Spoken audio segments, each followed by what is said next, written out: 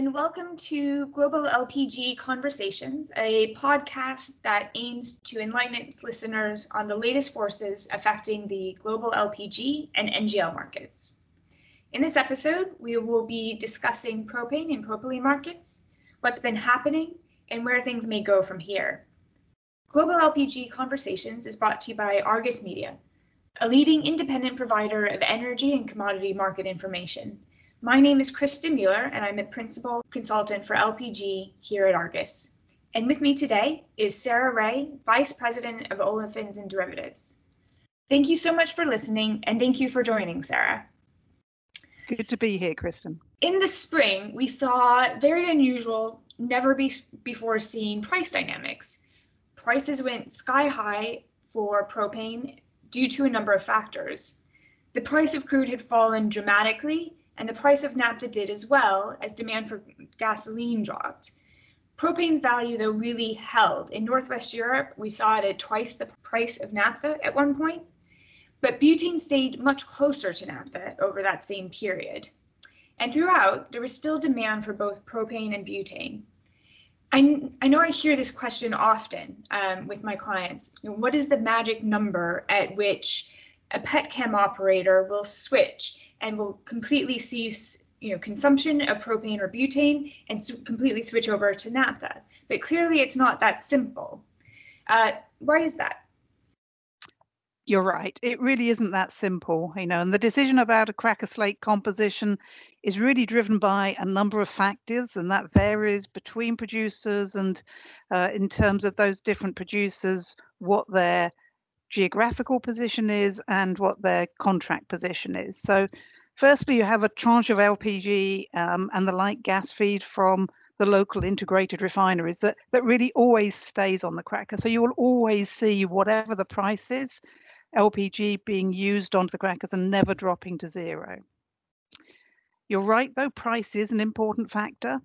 So the relative price of butane or propane compared to the alternative, which for most producers is naphtha, but it's really difficult to be specific about that absolute number when they would switch in or out, because as I said earlier, it varies. And one cracker could still be using it where somebody else isn't. And that really brings me on to my third point. The feedstock mix is a really important factor for cracker operators in terms of their co-products. So on a cracker, the major product is ethylene, and that's the one that really drives the economics. But earlier this year, when butadiene demand was really poor, producers were choosing a feedstock mix which helped them to minimize and control the volumes of that product. And so even though we had those relatively high prices, you still saw propane being used and butane being used on the crackers. Yeah. So as I say, it's not simple. So can I just follow up on that? You said butadiene demand was quite low. So what was happening there? Okay, so butadiene is in the petchems world, we call it a C4. And its major uses into the car industry, predominantly for tires. It's a synthetic roller. And as you know, the whole of the car industry went through the lockdown, and a lot of the workers there were furloughed and the units closed. So really, there was almost no C4 demand, and people were doing what we call is co-cracking. So you put it back into the cracker. They were exporting at very, very low numbers. And they were using that feedstock mix to really minimize the production. Oh, that's really interesting. Thank you. I just wanted to take a look forward and think about, where we think maybe the market is going. Our expectation is that propane and butane prices will be quite benign, both in terms of relative to naphtha and in absolute terms. And for our price forecast, we start with crude, and our outlook there has turned probably a bit more bearish over the last couple of weeks. And that's due to a couple of things. So COVID concern, there's been more product available from OPEC plus producers as well as the US. We had thought US crude production would be more negatively impacted by COVID than it has been. And globally, there's this quite sizable product overhang that needs to get worked through. And so, we're seeing prices rise, certainly, but that's, always due to some seasonality impacts. We've got the start of the normal winter heating season. The EIA has just come out and said, they expect the winter to be a bit colder, so that will drive more demand for propane in the US, which is a relatively large residential market. We've also got crop drying happening in the US, but then that's all being sort of counterbalanced by really high supplies of propane. Stocks are at or near 5-year highs, and production has held up, really, really well. One risk to that we're certainly keeping an eye on is the U.S.-China trade relationship. So that's really come roaring back with the curtailment of tariffs, but that's obviously subject to political whims. Our view is that there's too many winners from that relationship continuing for it to be sort of put on hold again, but logic doesn't always prevail. No, it doesn't. And, the outcome of the election is always unpredictable. But I think the recovery of the Chinese economy and that demand pull for LPG has been remarkable. Yeah. Yeah. And so we think of the Chinese PDH plants as being a supporting factor on the price side. Absolutely. Can you speak a little bit more about that? So yeah, the Chinese PDH plants, we've now got something like 33 new PDHs in our 10-year balance, which is a huge build program. And a big proportion of that is in China. The amount of propylene on a global basis that is made on PDHs is going to grow in the next 5 years from something like 11% of the world total in 2019 up to about 15%, which when you look at the total market, that's a really big proportionate growth. And we're getting to the stage where it needs the PDHs to run. It needs them to be profitable. And in our view, looking forward, those PDHs will stay profitable, especially with your relatively benign outlook for propane pricing generally. And that will continue to pull propane into China. We see it right now in the market at the moment where, the demand in Europe is pretty good, and we're pulling product into Europe, but not as strong as that Chinese demand. And Chinese pricing is higher currently, and Asian pricing is higher because they are pricing it to make it move from the US into China. So if you're saying that the PDHs are going to run, those are definitely economic. Which are the units which might be running at a lower utilization or maybe shut down? Okay, now that's a good question. And again, as always with petchems, it's not a simple answer. There's lots of sources for propylene nowadays. It comes out of crackers, depending on the feedstock mix. It's made on refineries as a co-product to gasoline. And PDHs are on-purpose units. And because they're on purpose, they don't suffer as much variability as some of the other units. So we talked earlier about butadiene being a constraint on European crackers in Q2. That won't be the case with the PDH. So, this growth in terms of going up to 15% by 2024 is likely to keep those units running. Yeah. And I think, we've talked before about, the European market, and I'm interested, why is it that Europe seems to be able to gain access to propane and LPG at relatively good prices compared to other regions? Well, so that's a good question. Europe obviously has some of its, own supplies and some quite large producers nearby Norway and Algeria. But it also sits at this crossroads sort of between Russia and the US. And one thing I think that's been an interesting development this year is that Russian exports have really fallen to a much lower level. And that's because of a couple things, we think. So that's because, there's been obviously an impact on Russian production due to OPEC plus cuts.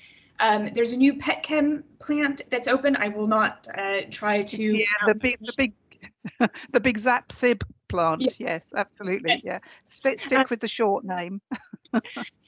So the LPG that's going into that plant had previously been exported through Ust-Luga. So you see a lot lower volumes going there. And then also, I think really interestingly, we've started to see volumes going into China. And that's not been consistent, but just this month, they've actually announced the construction of the first LPG terminal in Eastern Russia. That would be a seaborne terminal. I'd expect it to be exporting around 1 million tons a year when it starts exports in early 2022. So, that then makes it a much more interesting east-west dynamic Right. from Russia. And Yeah. and so that may end up pressuring, I think, European buyers. But then the U.S. is also a source of exports, but their European buyers have to compete a little bit with Asian buyers as well. So there is certainly plenty of product, but just interesting competitive dynamics, I think, that are happening. Right. Yes. And likewise, how are the crackers faring in that kind of market? Well, actually, through COVID, the European crackers have been doing pretty well. Not necessarily running at absolutely full rates, but effective rates of somewhere 88, 90% most of this year. There's been good demand and better than expected demand, particularly for packaging. With everyone sat at home, we've been eating more food from supermarkets, and that has really driven demand across the sector. And since the industry has opened up again after the big lockdowns, then there's been stronger demand for all the other petrochemicals products. So Europe has been pulling feedstock in, and when it makes sense, we've seen them cracking a lot of butane or a lot of propane on the crackers. But I think the key thing to say, and it's one of the things that people don't necessarily understand about the crackers, is that they're flexible. So if it doesn't make sense to them, there's a tranche of this LPG that just doesn't get put on the units. And all the reasons we talked about earlier means that it's been there's been a reasonable amount of LPG cracked this year, but it's really a flexibility issue. So they won't use it if it doesn't make sense, and they can go back pretty much 100% to naphtha if they want to. Yeah. In other regions, it's slightly different. Yeah. And maybe that's, when we talk about the bigger trends. Yeah. I think that's interesting. I think sort of is a nice tie back to the beginning of the conversation, talking about why people switch in and out isn't entirely just a percentage game.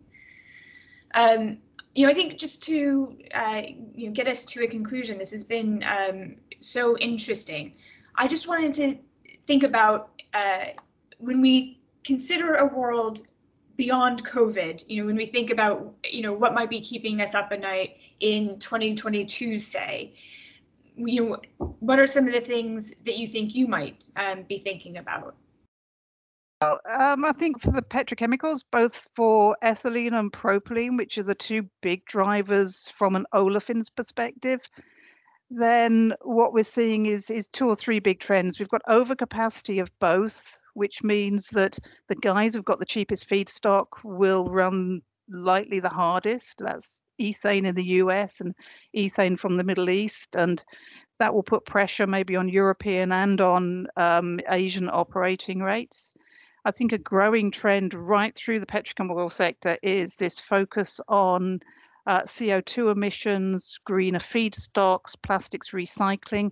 And we're hearing about that really very widely across all of our client base, about all the projects they're putting in place to get green naphtha, green feedstocks onto the crackers. And that could eat in and change some of the decision making when it comes around feedstocks as well. I think Europe is becoming a sort of starting to talk about a carbon border. So within Europe, we have companies where you are forced to invest to make sure you're carbon neutral, or at least your carbon footprint is that much smaller. And therefore, people importing products into Europe will also be forced, either from a duty perspective or from their own operating perspective in their own countries, to meet those same standards. And that's a really big growing trend. How about you? That's really interesting. I had not heard about that. It'd be interesting to see how that comes about. I think, somewhat similar to you. I think in a, world where we're not always talking about COVID-19, the things that we would probably be really trying to think about and make sure that we understood and were modeling correctly is probably some of this energy transition. For me, I obviously care about how LPG is being used in the petchem industry, but also in the residential sector. And so there, I think LPG is probably a fuel where it both gains and loses from the energy transition. So it gains when you've got customers, consumers who are switching from kerosene, firewood, some of those, definitely dirtier fuels into LPG. And, that's certainly driven the Indian market over the last couple of years. But then it's also a loser on the other side when we've got people switching from, perhaps heating their home with LPG to moving to renewables. And so I think, and as you said, also the green feedstock conversation is absolutely something that's happening and is just getting kind of drowned out right now. That's definitely something that the LPG producers care about. Yeah. Really interesting. Now, that was great. It was great to chat with you today, Kristen. Well, thank you so much for your time, Sarah. I know we have to draw to a close now. It's been a pleasure talking to you, and thank you all for listening. If you've enjoyed this podcast, please be sure to tune in for other episodes in our series, Global LPG Conversations. For more information on Argus's LPG and NGL product coverage, please visit argusmedia.com/LPG NGL.